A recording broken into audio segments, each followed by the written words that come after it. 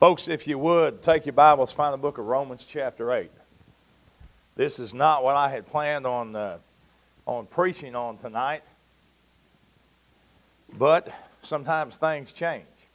This morning we looked at a passage of Scripture that dealt with the fullness of the Holy Spirit, overflowing with the fullness of the Holy Spirit. After the service, I had a couple of folks ask some questions of me.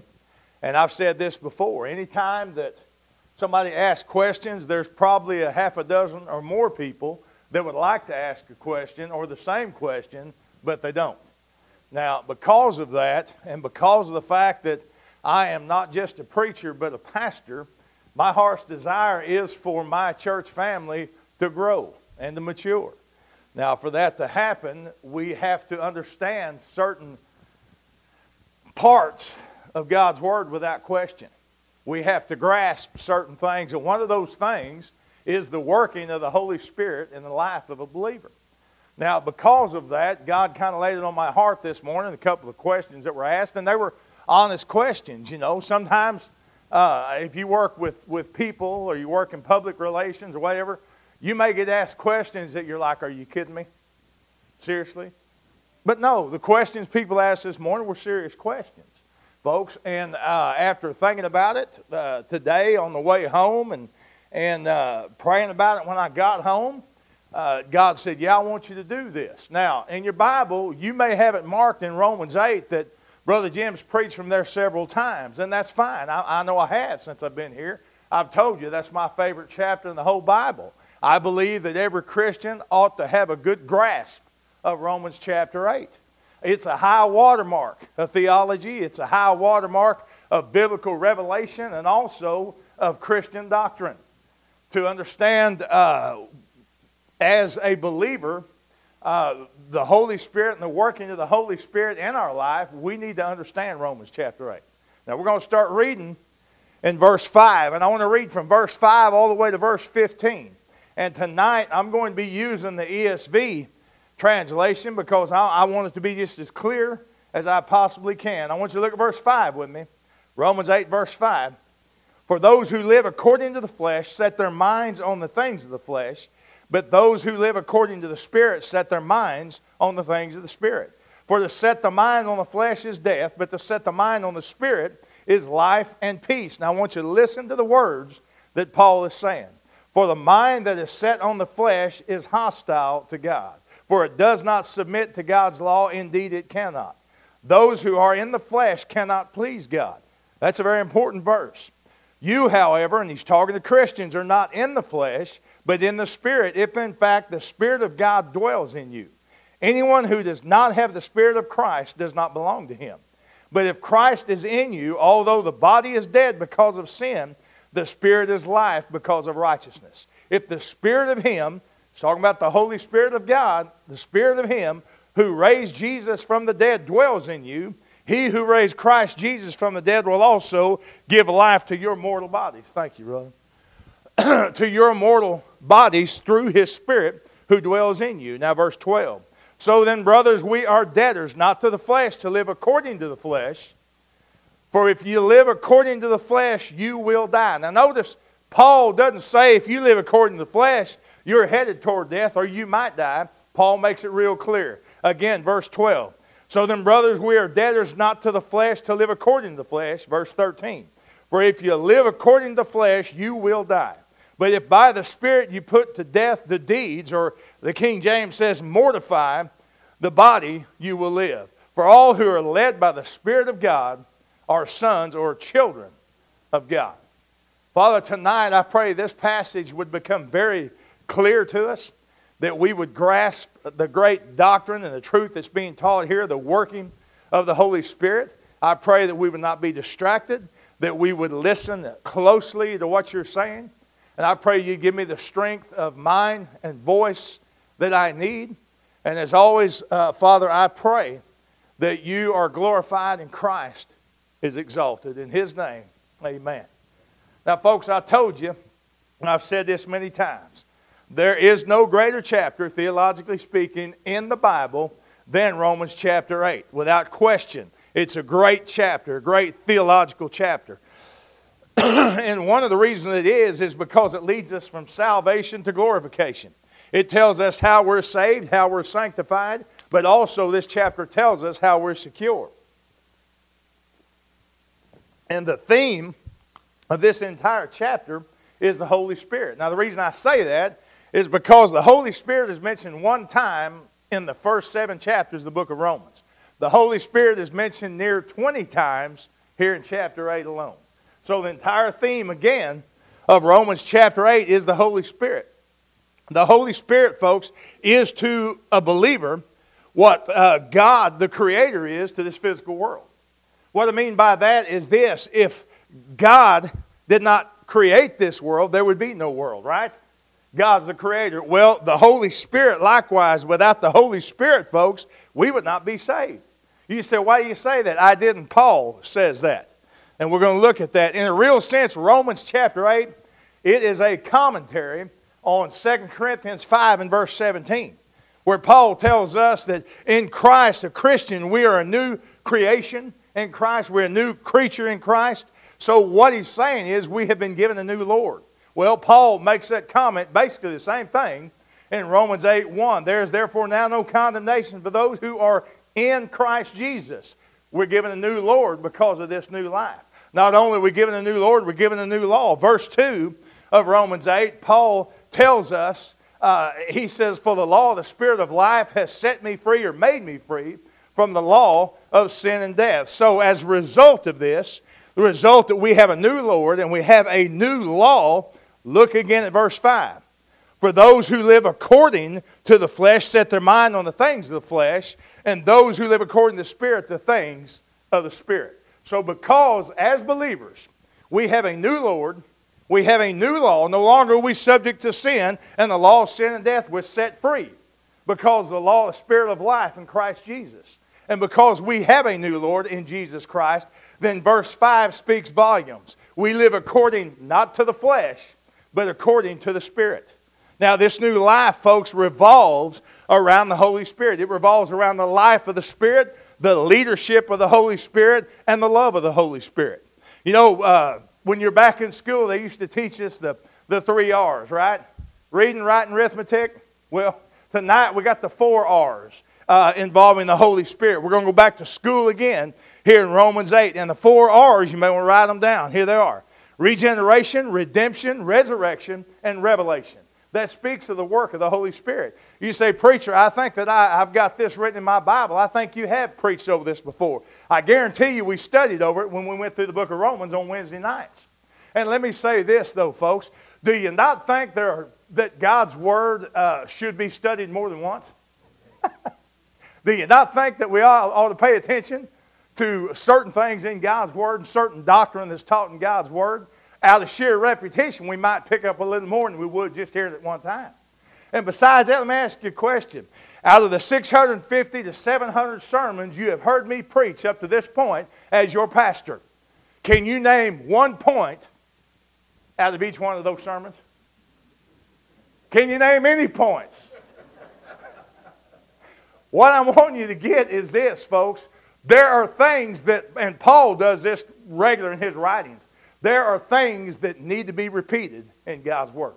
And this is one of them. I think every Christian ought to read Romans 8, especially the passage we're reading tonight. They ought to do it on a regular basis to remind them just what we have in the working of the Holy Spirit as believers in Christ. Now, regeneration, redemption, resurrection, and revelation. So that's number 1. Let's talk about the regeneration of the Spirit. Now, in God's eyes, and you've heard me say this before, there are only 2 kinds of people in the world. And I think you understand that. There are those that are lost and those that are saved. Those who are in the dark and those who are in the light. Those who are in Christ and those who are in Adam. And Paul puts it this way. Those who walk and live according to the flesh and those who walk and live according to the Spirit. Now I remind you of that because the difference of these 2 kinds of people is absolute. Now what I mean by that is there are only these 2 kinds of people in the world. Not 3, but 2. People might say, well, I don't fit into that category. I don't walk after the flesh or the Spirit. Yes, you do. You walk after one or the other. Now, having said that, I will explain there are degrees of people in both categories. Now, there are many people who are not saved, but they live clean, they live highly moral, ethical lives. And on the other hand, there are those who are saved who really don't mind the things of God, and they're not really living for God the way they should. But let me tell you this, regardless of where you are, folks, on the ladder of life, you're either ascending upward toward heaven on the ladder of the Spirit, or you're descending downward toward hell on the ladder of the flesh. Either you belong to God or you don't. That's just plain and simple. Now, a person may be in the Spirit but living in the flesh. You can do a lot of things in the flesh. I think I talked about this last Sunday morning. You can preach a sermon in the flesh. You can teach Sunday school in the flesh. You can sing in the flesh. You can tithe your money in the flesh. Folks, you can do a lot of things in the flesh. And here's the problem we get as churchy folks so many times. We get the idea that when we talk about the flesh, that simply means, flesh. Oh, that's going out to nightclubs, carousing, partying, drinking, or being hooked on drugs or pornography or whatever it is. Understand, friend, anything that is not led by the Spirit and in submission to the Spirit of God is of the flesh. Now, this needs to be very clear in our minds. And I want you to get this and get this well. You cannot make the flesh better. It's impossible. I mean, a lot of people try to do that. How many people do you think actually make the New Year's resolution? New Year's happened not long ago, a few weeks ago. How many people on average you think make a New Year's resolution that they're going to live better lives and going to be better people? It's impossible. The flesh cannot be spiritualized. The flesh is to be crucified. The flesh cannot be made better. There's no need to try to spiritualize it. Now, I made that comment. I'm going to say it again. The flesh, folks, it's not to be spiritualized, but crucified. So what are you talking about? Look at Romans 6:6. Paul makes it clear. He says, knowing this, that our old man was crucified with him, talking about our old man, old sinful life was crucified with him, that the body of sin might be destroyed or done away with, or made null and void, if you have a new modern translation, that we would no longer be slaves or servants to sin. Folks, it's an important thing for us to remember, and I don't think I've ever told you this before. I apologize. I should have, but I didn't have it written in my notes, so I don't know if I've ever told you or shared this with you before. But when Paul speaks of sin in any of his writings, when Paul speaks of sin in a Christian life, he is always careful to identify that sin with the outer body, not the inner spirit. All right, now you may want to write that down. Paul, he always identifies sin in the Christian's life with the outer man, the outer body, not the inward spirit. You say, why is that important? Well, listen, a believer's flesh is not redeemed. When we give our heart to Christ, when I come to Christ, in my flesh, I'm not redeemed. If I was redeemed in the flesh, then I would have been perfect when I come to Christ. Some of y'all have been around me for some time. I'm not perfect, am I? I got news for you. Neither you. None of us are perfect. All right, and here's the thing about it, folks. I know I'm not perfect, and I believe you probably know that you're not perfect as well. Our flesh is not redeemed. My flesh is crucified, okay? Not redeemed, but it's put to death with Christ. Now, if something is put to death, does it hold any sway over you? Or let me ask it, should it hold sway over you? Not at all. If you got a bully, that bully's picked on you for years and years and years, but that bully dies, do you still need to be scared of him? Do you still need to cow down when he comes around? Of course not. Been put to death. Your old life, Christian, of sin, you need to understand this, it's been put to death. It no longer holds sway over you. We're no longer slaves to sin. If we sin, it's not because we have to. Let's be honest. It's because we want to. All right? But, folks, there are those who live, Paul says, according to the flesh.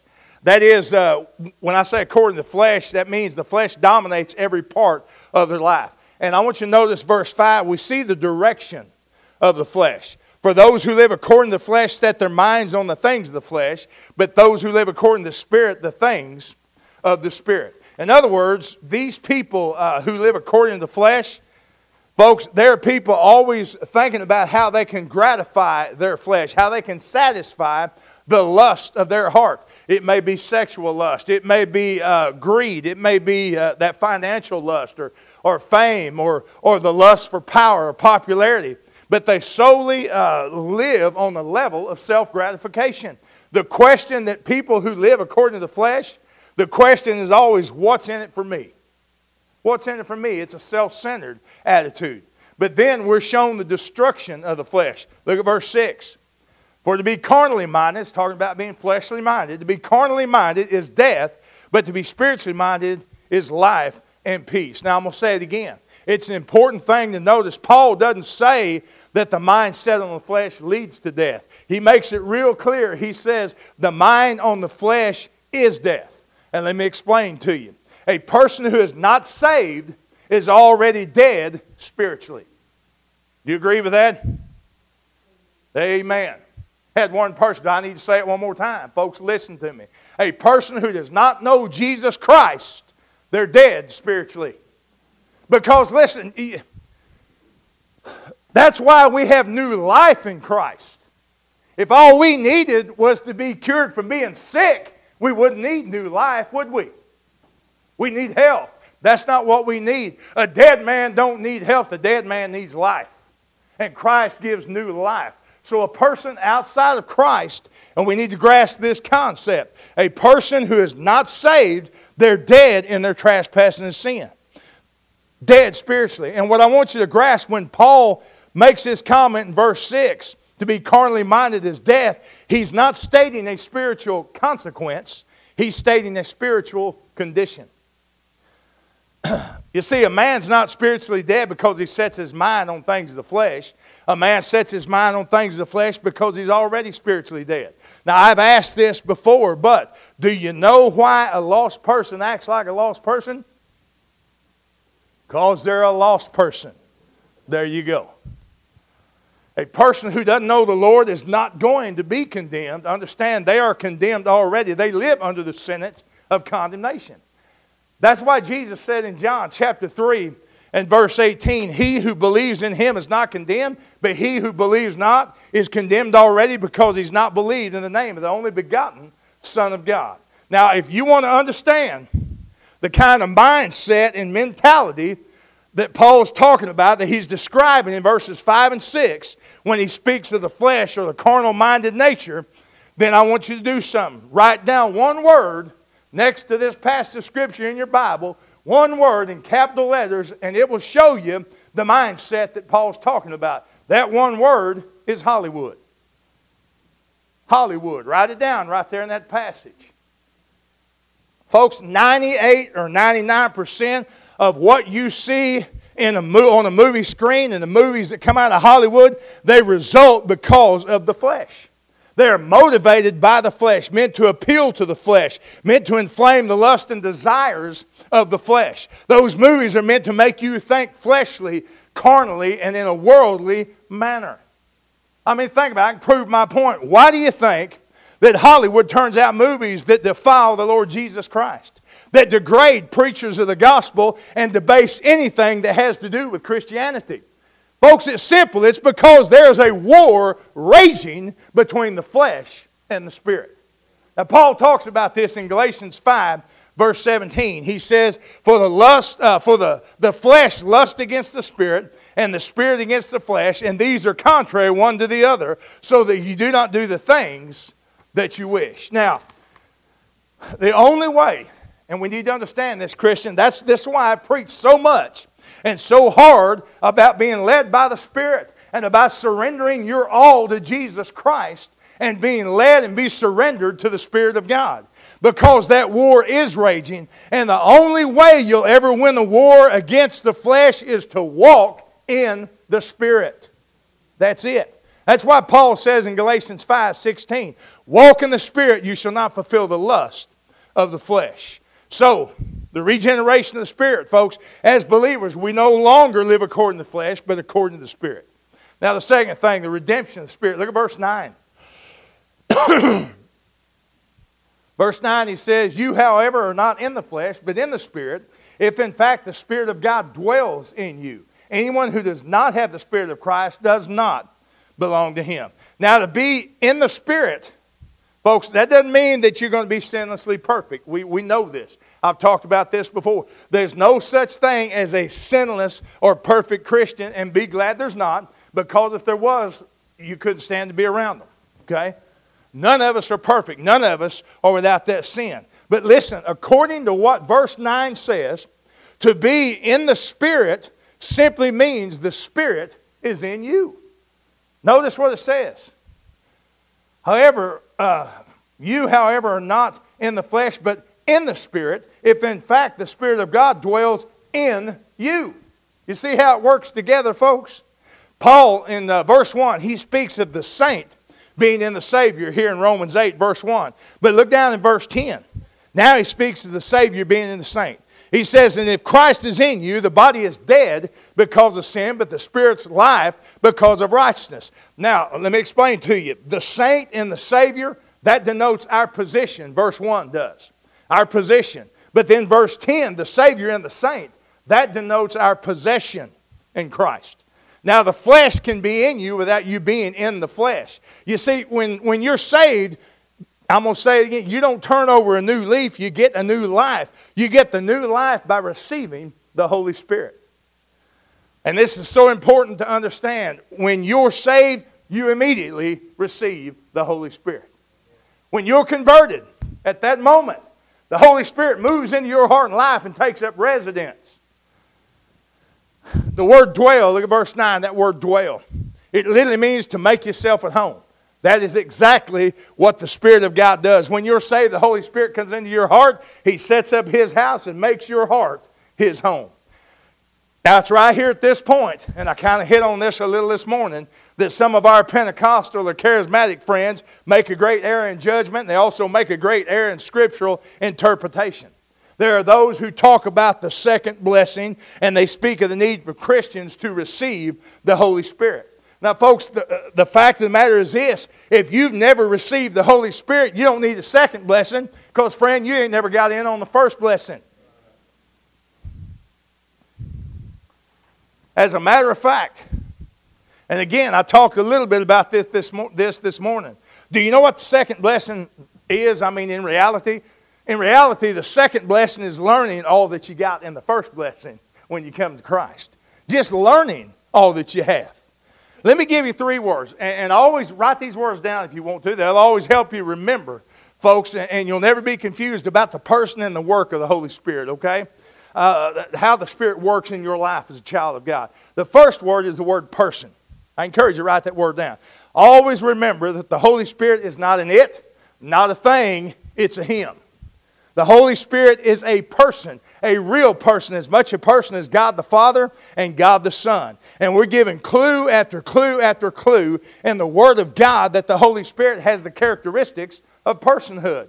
For instance, the Bible says the Holy Spirit, He teaches, He guides, He comforts, He disciplines. He can be grieved, He can be quenched, He can be lied to, He can be tested, He can be resisted, He can be blasphemed. The Holy Spirit is called God. He's called Lord. He's called the Spirit of God, the Spirit of the Lord, the Spirit of the Father, the Spirit of the Son, the Spirit of Jesus, the Comforter, the Spirit of Christ, the Advocate.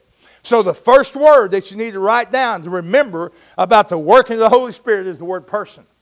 The second word I want you to write down, folks, is the word possession. Now, every Christian possesses the Holy Spirit.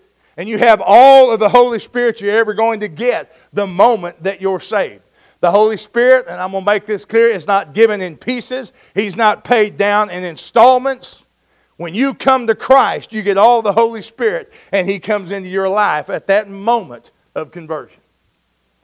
Now the next word, third word, is that of position. So you get person, possession, and position. The Holy Spirit now may not always have the preeminent position in your life that He ought to have, and that's where the problem comes in a Christian's life. That's the reason that we, as Christians at times, we don't live the life that God's called us to live. Because the Holy Spirit is not in the preeminent place in our life, we're in the preeminent place in our life. And you know what? Anytime that we're leading our own lives, and the story, you have your life in your own hands, that's a bad place to have it.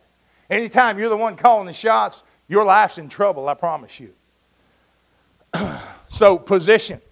So the question I've asked you, and I want to ask you tonight, and I've asked you many times is, not do you have all the Holy Spirit? You know you already have all the Holy Spirit when you were saved. So the question is, does the Holy Spirit have all of you? Again, that's where the problem lies. Now we're told in verse 10, notice it says, if the spirit of man, it's the spirit of a man that's redeemed. Okay, not the body, but the spirit. Now my spirit's saved, my body's not saved. Just like your body's not saved. I mean, my body still gets sick. It still gets tired, still gets hungry and thirsty. My body's aging every day. My body's dying every day. Matter of fact, Paul says in 2 Corinthians 4 and verse 16 that the outward man is perishing, but the inward man, the man of the Spirit, is being renewed day by day. But understand, there's going to come a day that this body will be redeemed, folks. It's going to be redeemed. It's going to be something greater than I could ever explain or express to you. And that leads me to the third point, the resurrection of the Spirit. Look at verse 11. If the Spirit of Him who raised Jesus from the dead dwells in you, He who raised Christ Jesus from the dead will also give life to your mortal bodies through His Spirit who dwells in you.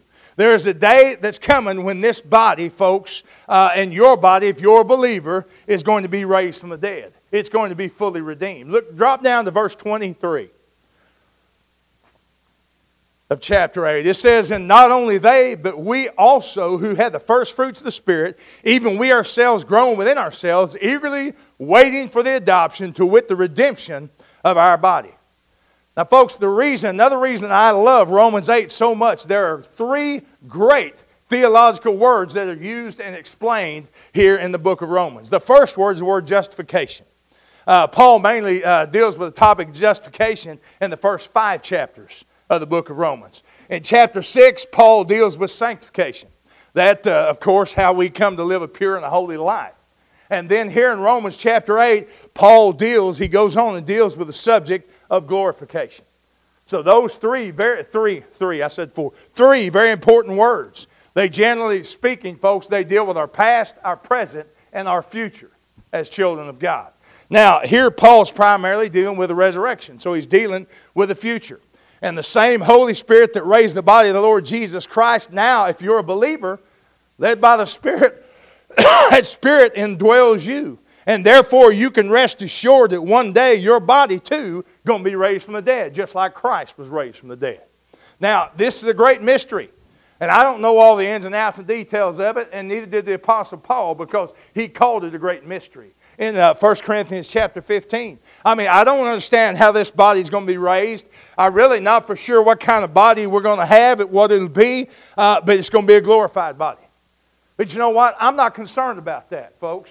I figure God's got that in hand. He's got it taken care of. I'm going to take Him at His word. Okay? I'm like that old black preacher. He had an intellectual atheist moved in next to him. And this intellectual professor atheist, he was constantly ribbing that old black, uneducated black preacher. And he was constantly trying to rib him about his faith and get him to doubt his faith, so he'd want to start an argument with him all the time. And that old black preacher, he just loved Jesus with all his heart, and he was faithful and studious to the Word of God. Well, one day, this intellectual professor had read in a scientific journal that science now, they believe that the basis of all created things, or all things made, that's in the universe, is actually phosphorus. And he thought, I got that old man this time. I'll tie him in knots. So he saw that black preacher out in his yard. He went out to him, stood there at the fence. He said, hey, I got something I want to talk to you about. He said, there's a real problem with your religion now, with your faith.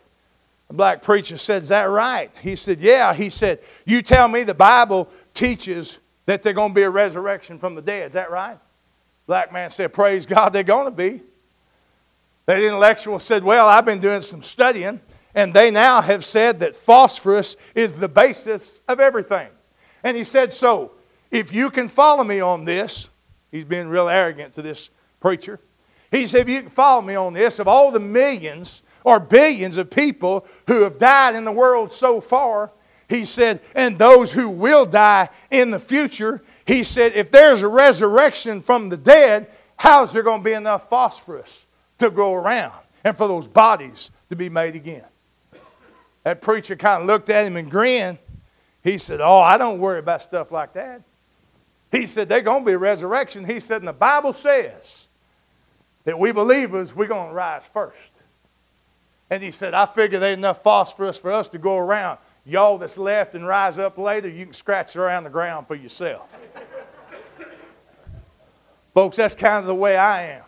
I believe in the resurrection. The Bible teaches there's going to be a resurrection. Paul makes it real plain, again, right here. If the Spirit of Him who raised Jesus from the dead dwells in you, He who raised Christ Jesus from the dead will also give life to your mortal bodies through His Spirit who dwells in you. I'm a firm believer in the resurrection. I ain't looking for a grave. I'm looking for the resurrection. But also, folks, there's the Holy Spirit, the work of the Holy Spirit in regeneration, redemption, resurrection. But also, I want you to see verses 12 and 13, revelation of the Spirit. Look at verse 12. Therefore, brethren, we are debtors, not to the flesh to live according to the flesh. For if you live according to the flesh, you will die. But if by the Spirit you put to death or mortify the deeds of the body, you will live. Now, folks, we're reminded here again that we're not to be limping in the flesh, we're to be leaping in the Spirit. But not only are we to live in the Spirit and be overjoyed in the Spirit and love in the Spirit, we're to be led by the Spirit. Because look at verse 14. For all who are led by the Spirit of God are sons of God or children of God. We're to be led by the Spirit, not lost in the flesh, Christian, but led by the Spirit. The Spirit leads us, folks, by leading our spirit. The Bible says in Proverbs 20, verse 27, says, the spirit of a man is the lamp of the Lord, searching all the inner depths of his heart. You know, many people get the impression that the Spirit of God, and I kind of hit on this a little this morning too, that the Spirit of God leads us by feelings. You know, and I want you to listen real close to me on this, okay? We think we ought to do something, we feel good about it, then we go ahead and do it. Well, let me be very clear on this and very frank with you. That's a very poor way to live your life because the devil can manipulate feelings. Very poor way to live your life. I've had people come into my office, and I've told you similar situations like it. They come in and say, you know, I had a guy tell me one time, I believe God's telling me to leave my wife for another woman, and I feel good about it. Folks, listen, I knew good and well the Spirit of God was not leading in that direction. How many times I told you God is not going to contradict His Word? The Holy Spirit does not lead the mind, and we need to grasp this. The Holy Spirit doesn't lead the mind. He does not lead the emotions. He leads the Spirit. Because the same Spirit that's leading, if you're a child of God, is to be the Spirit that is indwelling you.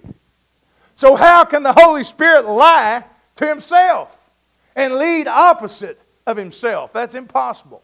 We're not led by our mind and emotions, led by the Spirit. Over and over and over, we're guaranteed the Spirit of God will lead us as children of God. The Bible says, and everybody knows this passage, Proverbs 3, 5, and 6. Trust in the Lord with all your heart and lean not to your own understanding, but in all your ways acknowledge Him, He shall direct your paths. David said, Psalm 25, 4 and 5, show me your ways, O Lord, teach me your paths. Lead me in your truth and teach me, for you're the God of my salvation. On you I wait all the day. Then again in verse 9 of Psalm 25, he says, the humble He guides in justice, and the humble He teaches His way. The psalmist of old in Psalm 143:10 says, teach me to do your will, for you're my God. Your Spirit is good. Lead me in the land of uprightness. And then I want you to listen to Isaiah 48:16, 17. Come near to me, hear this. I've not spoken in secret. Now pay attention. He said, I've not spoken in secret from the beginning, from the time that it was, I was there. And now the Lord God and His Spirit have sent me. Thus says the Lord, your Redeemer, the Holy One of Israel. I am the Lord your God who teaches you to profit, who leads you by the way you should go. Now I read all those verses because the fact of the matter is we're told that the Spirit's leading will be clear. We'll know it. It'll be continuous. The Spirit of God will lead us if we'll be submissive to His leadership. And folks, it'll be conspicuous. He'll lead us in a fashion that we'll know in a crystal clear way what it is that we're supposed to do. You know, a lot of people say, well, I just don't know which direction the Spirit's leading. Now, I've been there before, but it wasn't because I couldn't discern the direction the Spirit was leading. It's because the Holy Spirit was saying, you need to be patient and wait. I haven't told you yet. So be patient. When I tell you, you will know. Now, Christian, I want you to hear me well. God will lead you by His Holy Spirit. He will lead you and He will make it clear if you seek His will. If you seek Him and His direction, His leadership, it'll be clear. I think I've used this illustration before. You know, I love my kids and I love them to death, all of them. But say one of them comes to me and they say, Dad, I want you to know you are the wisest dad there is. I love you with all my heart. You know far more than I do. You tell me what direction I should go here, and I will do it. Now, do you think I would tell that child, okay, I'll tell you, but you got to guess what it is? Do you think I'd tell them that? Or you'd think I'd say, all right, baby, let me tell you exactly what you need to do. And I'm going to be clear, and I'm going to be to the point with them. Why? Because I love them. Now, as much as I love my kids, do you not think Almighty God loves us even greater and far greater than we could ever love our children? So you think God, if we come to Him and seek His face, seek His will, and seek His direction, do you think He's going to say, no, you got to figure it out on your own? Now, I'm going to tell you, He may say, you need to be patient. You need to wait on me, wait in my timing. When I'm ready, and when I believe you're ready, I'll tell you which direction you should go. I promise you, it happens every time. There's been times in my life when I was not for sure a decision that I need to make. I was not for sure, like going from one church to another. I really wasn't for sure. And I thought, yeah, that's what I'm supposed to do. God said, no, it's not. No, it's not. And because, in spite of my ignorance, God says, that's all right. You just be patient. Wait on me. I'll let you know when. Now, I've talked about coming here before. Do you realize when I came here as your pastor, there was no hesitation? There was no questioning about it. See, I knew I was coming here as your pastor before I ever sent a resume in. I wouldn't have sent a resume unless I knew it. And when Aud called me on the phone and we visited, and I come and preached and things like that worked out, folks, that was just confirmation. Yeah, I'm listening to what God's telling me to do. I knew it. I knew it in my heart. And I'm going to be honest with you. When Marcia and the girls and I pulled up in the parking lot, I'm sorry, I'm backwards. Pulled up in the parking lot out there. The first time I ever set foot on this property. In my spirit, God said, son, this is where you're coming. Get stuff packed. When we pulled off, Marcia said, what do you think? I said, baby, you need to start making arrangements. Let's get the house up for sale. Let's get things in order. This is where God's leading us. You say it's impossible. How could you know that? No, it's not impossible. If you seek God's will and God's way and His leadership with your whole heart, I'm going to tell you something, friend. He will tell you what direction you should go, what you should do. God loves you that much. Our problem is we either want to get in a hurry and do it for ourselves, or we're afraid of where He might lead us. Now, I want you to listen real good, and I'm fixing to close here. Anywhere God leads you, if your heart is surrendered to Him, you're going to be excited, you're going to be happy to go. Because you're following where God, through the Holy Spirit, is leading. Christian, there ain't no better way to live your life. I promise you. No better way to live than to follow the Spirit's leadership. You know, let's look at verse 14 one more time. I don't know if you ever thought about this or not, but the mark of a child of God, according to verse 14, is when you're led by the Spirit of God. So you know what this verse tells me? This verse tells me this is a great assurance of salvation. You ever thought about that? If you're a child of God, God is going to lead you. You know, sometimes people come and express that to me, they say, well, preacher, I got doubts about my salvation. Listen, it's not unusual for Christians to doubt at times. I think we've all been through that. But a good way to test whether or not you've been saved is to answer this question. Folks, have you ever sensed God's leading in your life? And I just told you about a time He led in my life. A time in your life when you knew beyond a shadow of a doubt, God led me to do this or to do that. Well, if that's true, then listen again to verse 14. For all who are led by the Spirit of God are the children of God. So as God led you, beyond any doubt, God was leading me in this direction. Well, thank God, folks. Verse 14 is assurance of salvation then. And thank God that it's the Spirit Himself. Look at verse 16 and I'll be done. Verse 16. The Spirit Himself bears witness with our spirit that we are children of God. So I want to ask you just a couple of questions. One, are you living according to the flesh or are you living according to the Spirit? Is your mind set on the things of the flesh and things of the world, or is your mind set on the things of the Spirit? Look at verse 5 again. For those who live according to the flesh set their minds on the things of the flesh. But those who live according to the Spirit set their minds on the things of the Spirit. And then verse 6, and I'll be through. For to set the mind on the flesh is death, but to set the mind on the Spirit is life and peace. Christian, I'm going to tell you something. If you don't seem to have peace in your life, where's your mind set? On things of the Spirit or on things of the flesh? You bow your heads, please.